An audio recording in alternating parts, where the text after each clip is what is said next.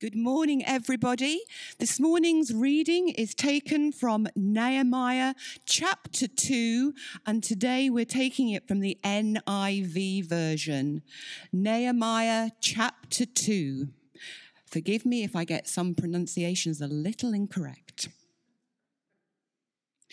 In the month of Nisan, in the 20th year of King Artaxerxes, when wine was brought for him, I took the wine and gave it to the king. I had not been sad in his presence before. So the king asked me, "Why does your face look so sad when you are not ill? This cannot be nothing but sadness of heart." I was very much afraid, but I said to the king, "May the king live forever. Why should my face not look sad when the city where my ancestors are buried lies in ruins and its gates have been destroyed by fire?" The king said to me, "What is it you want?" Then I prayed to the God of heaven, and I answered the king, "If it pleases the king, and if your servant has found favor in his sight, let him send me to the city in Judah where my ancestors are buried, so that I can rebuild it."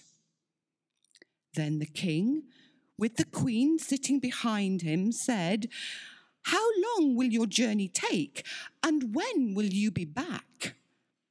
It pleased the king to send me, so I set a time. I also said to him, "If it pleases the king, may I have letters to the governors of Trans-Euphrates, so that they will provide me safe conduct until I arrive in Judah? And may I have a letter to Asaph, keeper of the royal park, so he will give me timber to make beams for the gates of the citadel by the temple, and for the city wall, and for the residence I will occupy." And because the gracious hand of my God was on me, the king granted my requests. So I went to the governors of Trans-Euphrates and gave them the king's letters. The king had also sent army of officers and cavalry with me. When Sanballat, the Horonite, and Tobiah, the Ammonite official, heard about this, they were very much disturbed that someone had come to promote the welfare of the Israelites. I went to Jerusalem, and after staying there 3 days, I set out during the night with a few others. I had not told anyone what my God had put in my heart to do for Jerusalem. There were no mounts with me except the one I was riding on. By night, I went out through the valley gate towards the Jackal Well and the Dung Gate, examining the walls of Jerusalem which had been broken down, and its gates which had been destroyed by fire. Then I moved on toward the Fountain Gate and the King's Pool, but there was not enough room for my mount to get through. So I went up the valley by night, examining the wall. Finally, I turned back and re-entered through the valley gate. The officials did not know where I had gone or what I was doing, because as yet I had said nothing to the Jews or the priests or nobles or officials or any others who would be doing the work. Then I said to them, "You see the trouble we are in? Jerusalem lies in ruins, and its gates have been burned with fire. Come, let us rebuild the wall of Jerusalem, and we will no longer be in disgrace." I also told them about the gracious hand of my God on me, and what the king had said to me. They replied, "Let us start rebuilding." So they began this good work.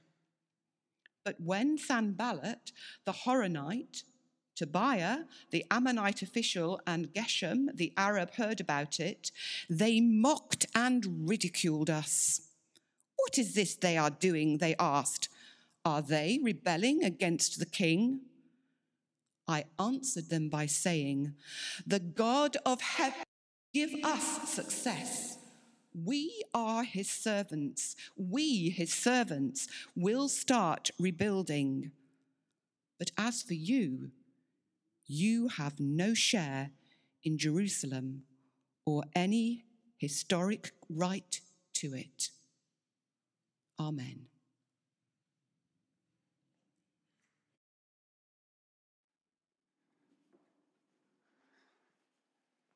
Thank you, Jackie.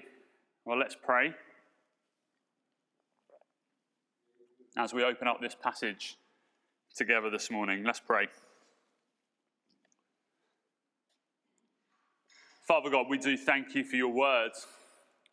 And we pray, Lord God, that in this time where we can't necessarily all be together, that you will give us a real love and a real desire and a real passion to get into the word for ourselves and not simply rely on a Sunday sermon. But Lord God, we thank you for this opportunity we do get to come together and to think and discuss and to talk about your word. And we pray, Lord, that as we open it up, you'll highlight different things to each and every one of us, Lord. You'll be challenging us. You'll be encouraging us. You'll be spurring us on. Lord God, we want to live for you. And we pray that as we open up Nehemiah chapter 2 today, that, Lord God, will hear your voice. In Jesus' name, amen. Well, if you were here last week or if you were watching online, you will remember, hopefully, that last week we started a new sermon series opening up the book of Nehemiah together. And we looked in Nehemiah chapter 1 at a prayer, ultimately, that Nehemiah prayed, which led him from his knees in prayer to action. And we finished together, if you remember, by saying last week that often the prayers that we pray, God has already given the answer to. And the answer is, you are the answer to a lot of the prayers that you pray. That God wants to use you in the rebuilding project in your own life and in the life of the church and in the life of the city and in the life of the nation. Nehemiah was so broken over the situation in Jerusalem that he wept. It really cut him to the core. But his prayer ultimately led him to saying, I've got to do something about this. We can't just sit by any longer. We can't allow this to carry on. We have to be moved to action. You see, prayer aligns our heart with the heart of God. So let me ask you today, what is it that you are praying for right now? How is God speaking to you, I wonder, in the midst of your own prayer life at the moment? And what's God calling you to do about the situation which is on your heart at the moment? Are you ready for action this morning? Maybe the answer to that question this morning is yes.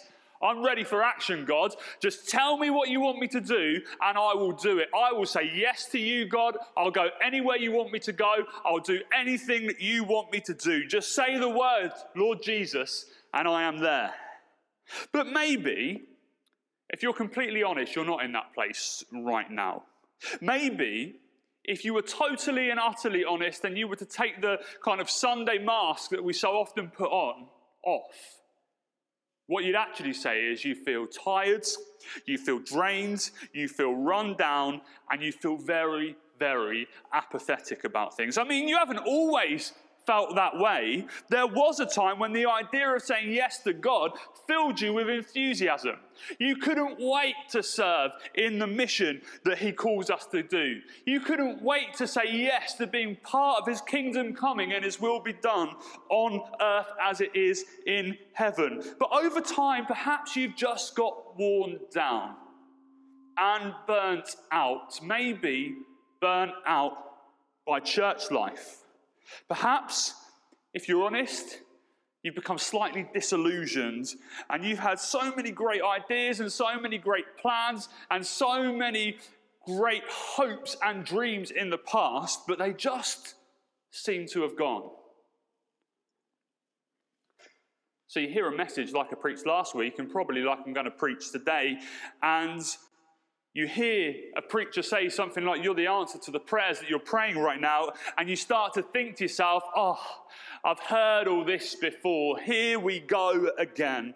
You know, the fact is that following Christ is not easy. Jesus said so much himself. He said, no servant is greater than his master. If they came and they persecuted me, if I had hard times and tough times in my earthly life, you can expect to have the same.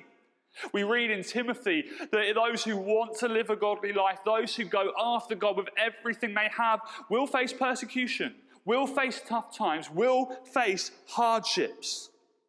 And as we open up Nehemiah chapter 2 together today, what I want us to see this morning is something about the realities of serving God.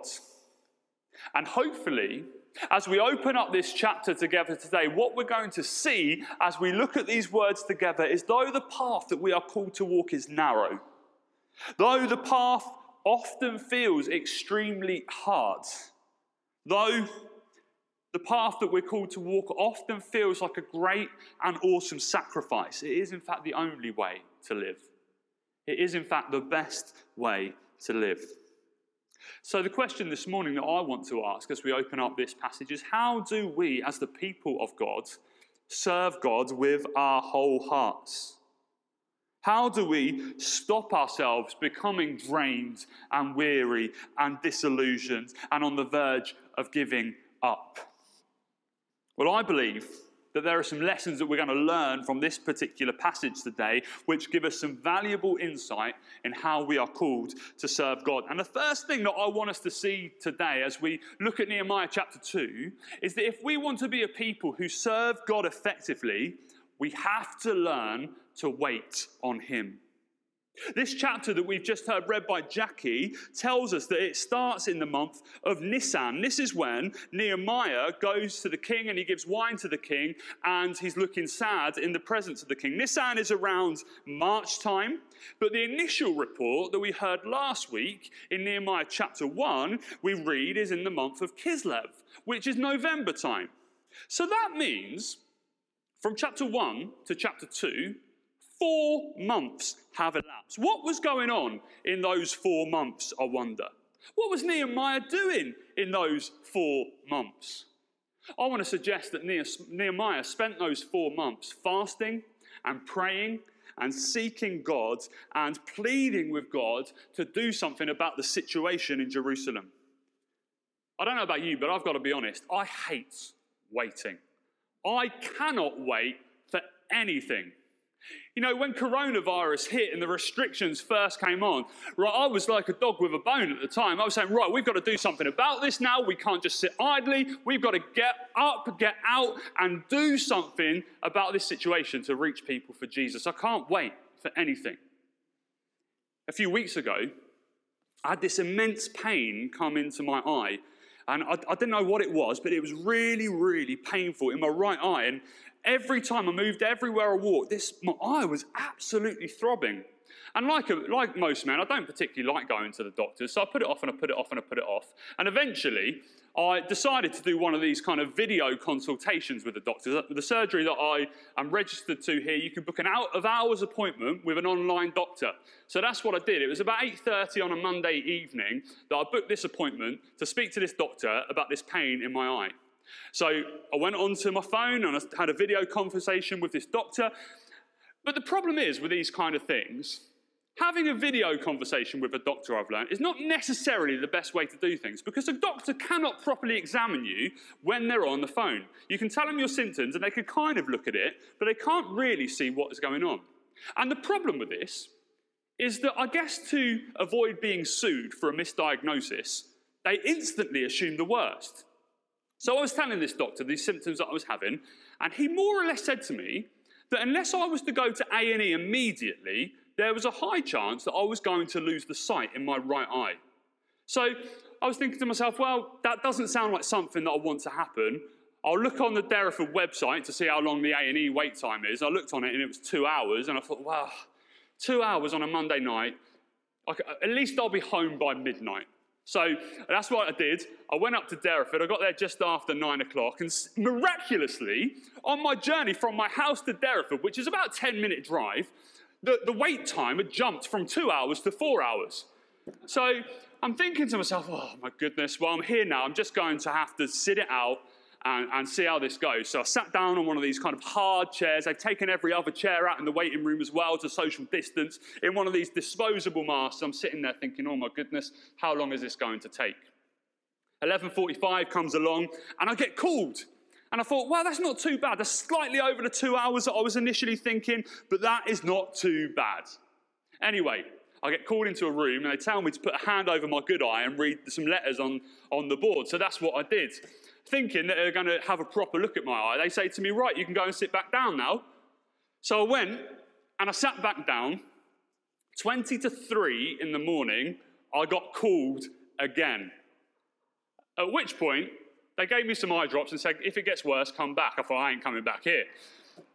I got home at about 3:05 in the morning, and I was absolutely shattered. My phone had died halfway through the evening as well, so I couldn't even mindlessly scroll on Facebook and look at what was going on in the world. It was not a fun experience. I'm rubbish at waiting. I'm particularly rubbish at waiting when it's 12 o'clock at night and I'm hungry and I'm tired and I just want to go to bed. And the reality is, I guess, if we're totally and utterly honest, we are all probably pretty rubbish when it comes to waiting. But Scripture calls us to be a people who wait on God. And for Nehemiah, actually, a 4-month wait is not that long a waiting time. It's probably one of the shortest kind of periods of waiting that we see in the Bible. Noah, for example, had to wait a long time between hearing an announcement from God that he was to build an ark to rain actually coming on the land. Israel, they had to wait 400 years in slavery in Egypt before they were freed and able to go on the journey towards the promised land. Abraham was 80 years old when he was promised by God that he was going to have a child. He had to wait another 25 years before that child of promise appeared. There's a 400-year wait at the end of the Old Testament to the beginning of the New Testament and the promised Messiah coming. Waiting is something that God calls us to do. Sometimes we will pray and we will pray and we will pray and we will seek God's face and we will ask God what's going on in the situation, what can we do about it, and the response that God gives us is he calls us to wait. I wonder what you're waiting on God for right now. Have you been praying and praying and praying, I wonder, for a relative who simply doesn't seem to be making any steps towards Jesus?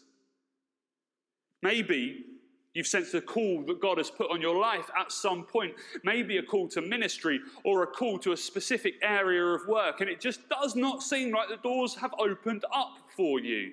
And you're wondering, God, did I hear wrong? Is this not going to happen? Is this ever going to happen? I just don't know. And you're in that place of waiting. I don't know what it is for you right now that God is calling you to wait on. But what I wanted you to hear this morning is that while you are waiting, God is working. He is always working. The Bible tells us that he promises to work all things together for the good of those who love him. Don't give up on God just because you haven't reached your final destination yet. What did Nehemiah do when he waited? Well, one thing is absolutely certain. He got on his knees and he continued to pray. Remember, we talked together about the prayer last week in Nehemiah chapter 1, and we talked about this prayer that he prays and he cries over the city of Jerusalem.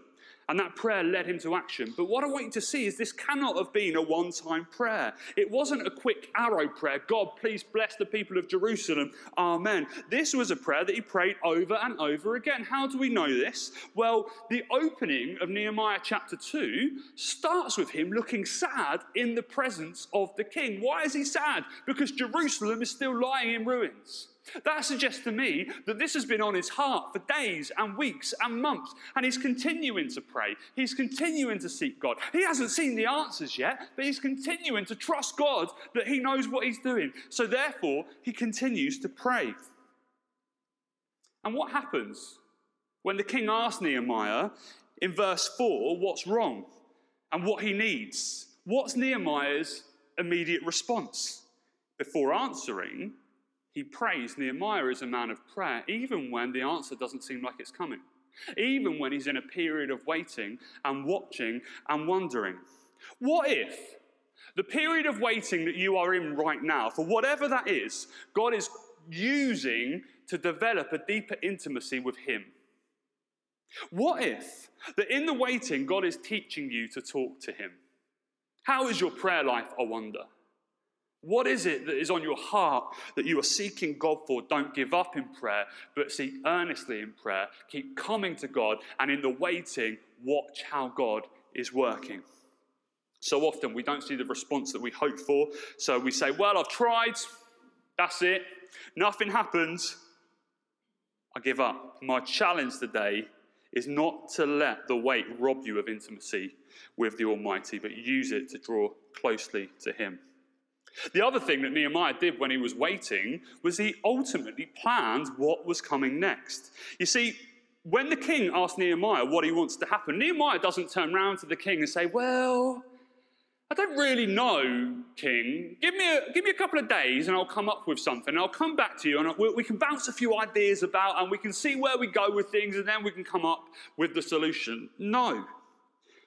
What happens is that we see in verse 7 these words, I also said to him, if it pleases the king, may I have letters to the governors of the Trans-Euphrates, so that this will provide me with safe conduct until I arrive in Judah. And may I have a letter to Asaph, the keeper of the royal park, so that he will give me timber to make beams for the gates of the citadel by the temple and the city wall, and for the residence I will occupy.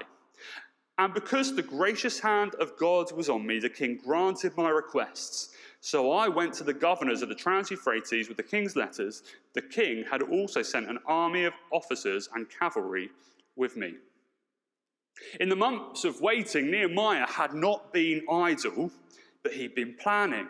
He'd been seeking the Lord in prayer and asking God what the future was to look like and what the next steps he had to take were to be. He needed a safe passage. He needed wood. He knew exactly what he needed in order to get the job done and where he had to go. Planning is not an unspiritual exercise. We need to be a people who plan. We need to be a people who prepare for what is in store. We need to seek God and we need to put our plans into his hands, and he will reveal the next steps to us. I wonder what you're waiting for right now. I wonder what you're seeking the Lord for right now. I wonder what the next steps that God is calling you to take are in your life. And are you putting the building blocks in place to make it happen? The second thing that I want us to see from this passage together today is that if we're going to be a people who serve God effectively, we must learn to work with people. You see, when God calls us to serve him, he often calls us to serve him in the context of community. Ever since I've been a Christian, and I expect it's probably the same for you if you're watching this and you are a follower of Jesus, you have heard Christians utter the cliche, utter the phrase, church is not about the building, it's about the people.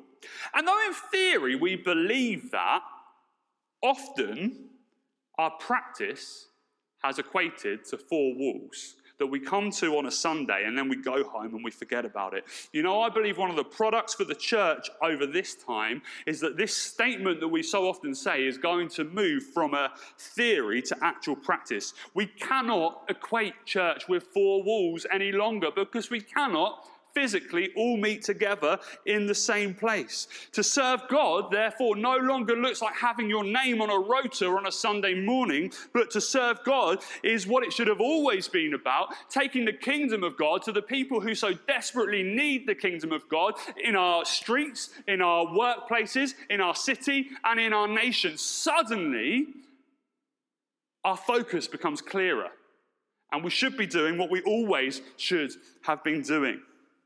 In order to be really effective, though, however, in the mission of God, the church needs to be the church. And by that, I mean we need to do this in the context of community. In our chapter today, in order to fulfill his calling, what we see in the life of Nehemiah is he had to work with, in some way, shape, or form, three different groups of people. He had to work with an unbelieving king. The king literally had the power to take Nehemiah's head off if he wanted to. And in fact, if we were to look at Ezra chapter 4 and verse 21 together today, this particular king had already stopped the work in Jerusalem once before. Nehemiah had to work with a bunch of demoralized believers. The Jews in Jerusalem believed God. They believed in God. They believed the promises that God had given. But ultimately, the people who were living there at this time had simply lost hope. And as a result, Nehemiah anticipated a little bit of resistance from them when he went to them. And Nehemiah spends time planning and he spends time praying about how he is going to get the Jews in Jerusalem on his side.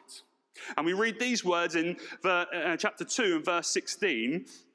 The officials did not know where I had gone or what I was doing, because as yet I had said nothing to the Jews or the priests or the nobles or the officials or anyone else who would be doing the work. And it goes on into verse 17. Then I said to them, you see the trouble that we're in. Jerusalem lies in ruins, and its gates have been burned with fire. Come, let us rebuild the wall of Jerusalem, and we will no longer be in disgrace.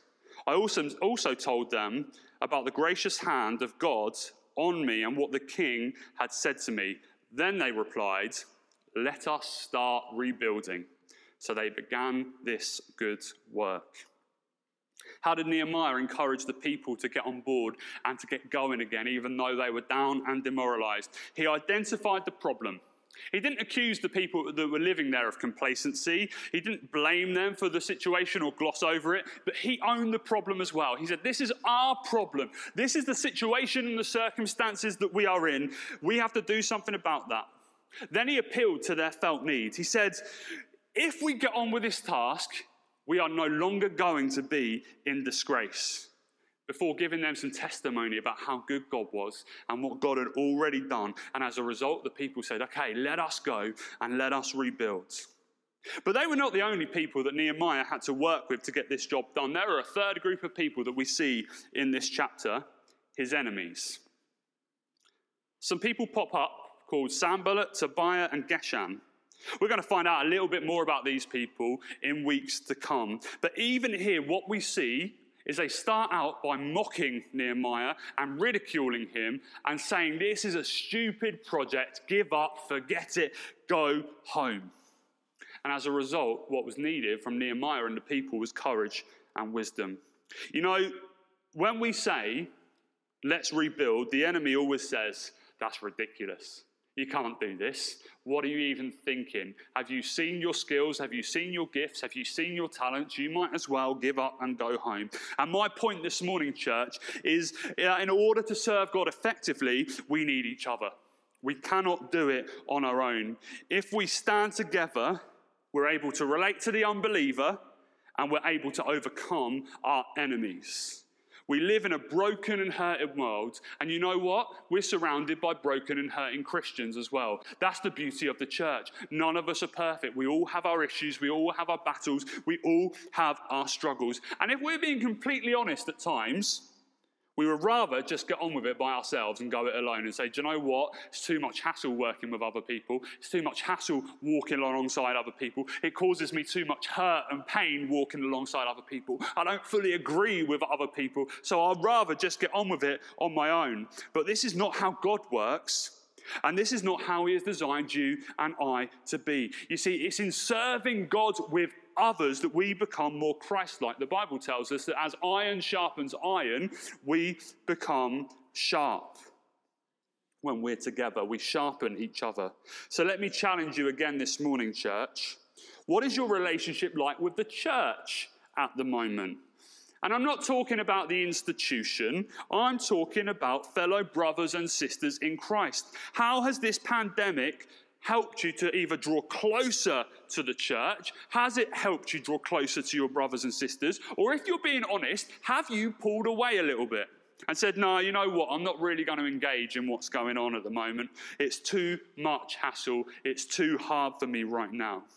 Church, if we genuinely want to be a people who serve God, if we genuinely want to see his kingdom come and his will be done, it involves others. No matter how hard it is, no matter how painful it is, no matter how much at times we say, I just want to pull back, the challenge is to be a people who continue to press on and to press in. Let me challenge you again this week, church. What can you personally do this week to intentionally grow your relationship with those who you are called to serve alongside? Finally, if we're going to be a people who serve God effectively, we must learn to wrestle with problems. The fact of the matter is, as I've already said, when we choose to step out, the enemy will mock us and say that's not worth it. But when we choose to step out, also, we are going to find out that we're going to face problems. In this passage, Nehemiah had the problem of his enemies, and he had a problem of a destroyed Jerusalem and a problem of a destroyed wall. So often, when we face persecution, opposition, discouragement, or resistance, we take that to mean that God is not in the situation. But it doesn't mean that at all. We take it so often to mean this is a sign that we just give up and go home and get on with something which might be easier and might make us feel good. But I don't believe that's what God calls us to do. In fact, Jesus himself said in John chapter 16 and verse 33 these words, I have told you these things so that you may have peace. In this world, you will, not may, you will have trouble. But take heart, for I have overcome the world. If you want to serve God, we're going to find that there are going to be at times some times which feel troubling. But here's the great thing, we're not alone. We've never been alone, and we never will be alone. And in the midst of the storm, as Jesus told his disciples, we can and we will have peace. Nehemiah was called to serve God by going to a king of an empire who didn't believe, to ask him to allow him to go back to a city that he'd never been to in order to make it what it once was, to rebuild the walls, to rebuild Jerusalem, to start the project. He returned to a broken and demoralized people and enemies who were there to cause trouble, and yet he remained faithful. Where are you at today, I wonder? Has this pandemic robbed you of the joy of serving God? Have the hardships that have been brought almost caused you to say, you know what, this isn't for me anymore. It's time for me to bow out. It's time for me to tap out. It's time for me to do something else, go somewhere else, be someone else. I believe that God wants to say to you today, it's time to rebuild. And you have a part to play. Is it going to be easy? No, it's not going to be easy. We don't know what the coming days and weeks and months are going to hold. Will there be times of uncertainty going ahead? Yes, there will be. You will need to work with people in order to see what I am calling you to do come to fruition. But in doing so, you are going to become more like Christ. There will be enemies who will mock you and taunt you and scorn you for what I'm calling you to do. It will make you feel like you want to give up and go home and forget about everything that I've said. But Jesus says today, take heart because I have overcome. You will face problems, but I'll be with you. I'm going to invite the band to come back up.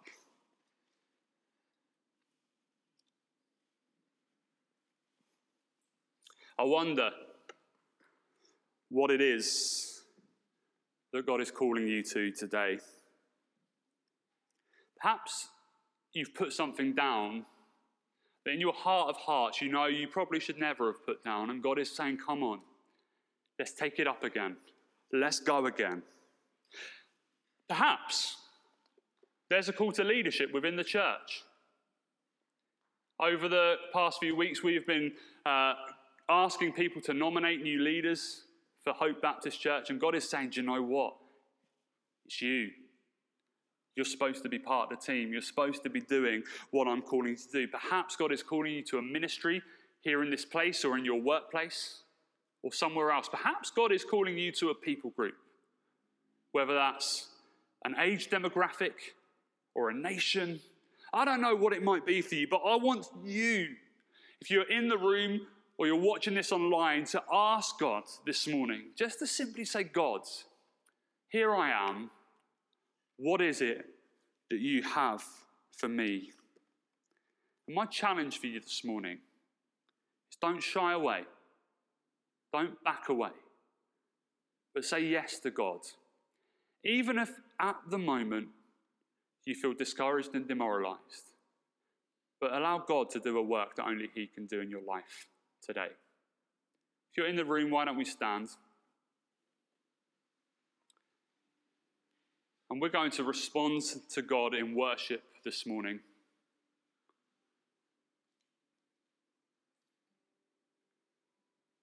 And God's, my prayer this morning is that whether we're in the room or we're watching online, whether we're watching on catch up at another time, I don't know. May we use this time right now to simply ask you, Lord God, where are you calling me to serve? How are you calling me to serve? The Bible tells us that God knows the plans he has for us as a church, but he also knows the plans he has for you individually. He has a plan for your life. He has a purpose for your life, and he wants to use you. So will you open up your heart this morning and say, God, here I am. Use me.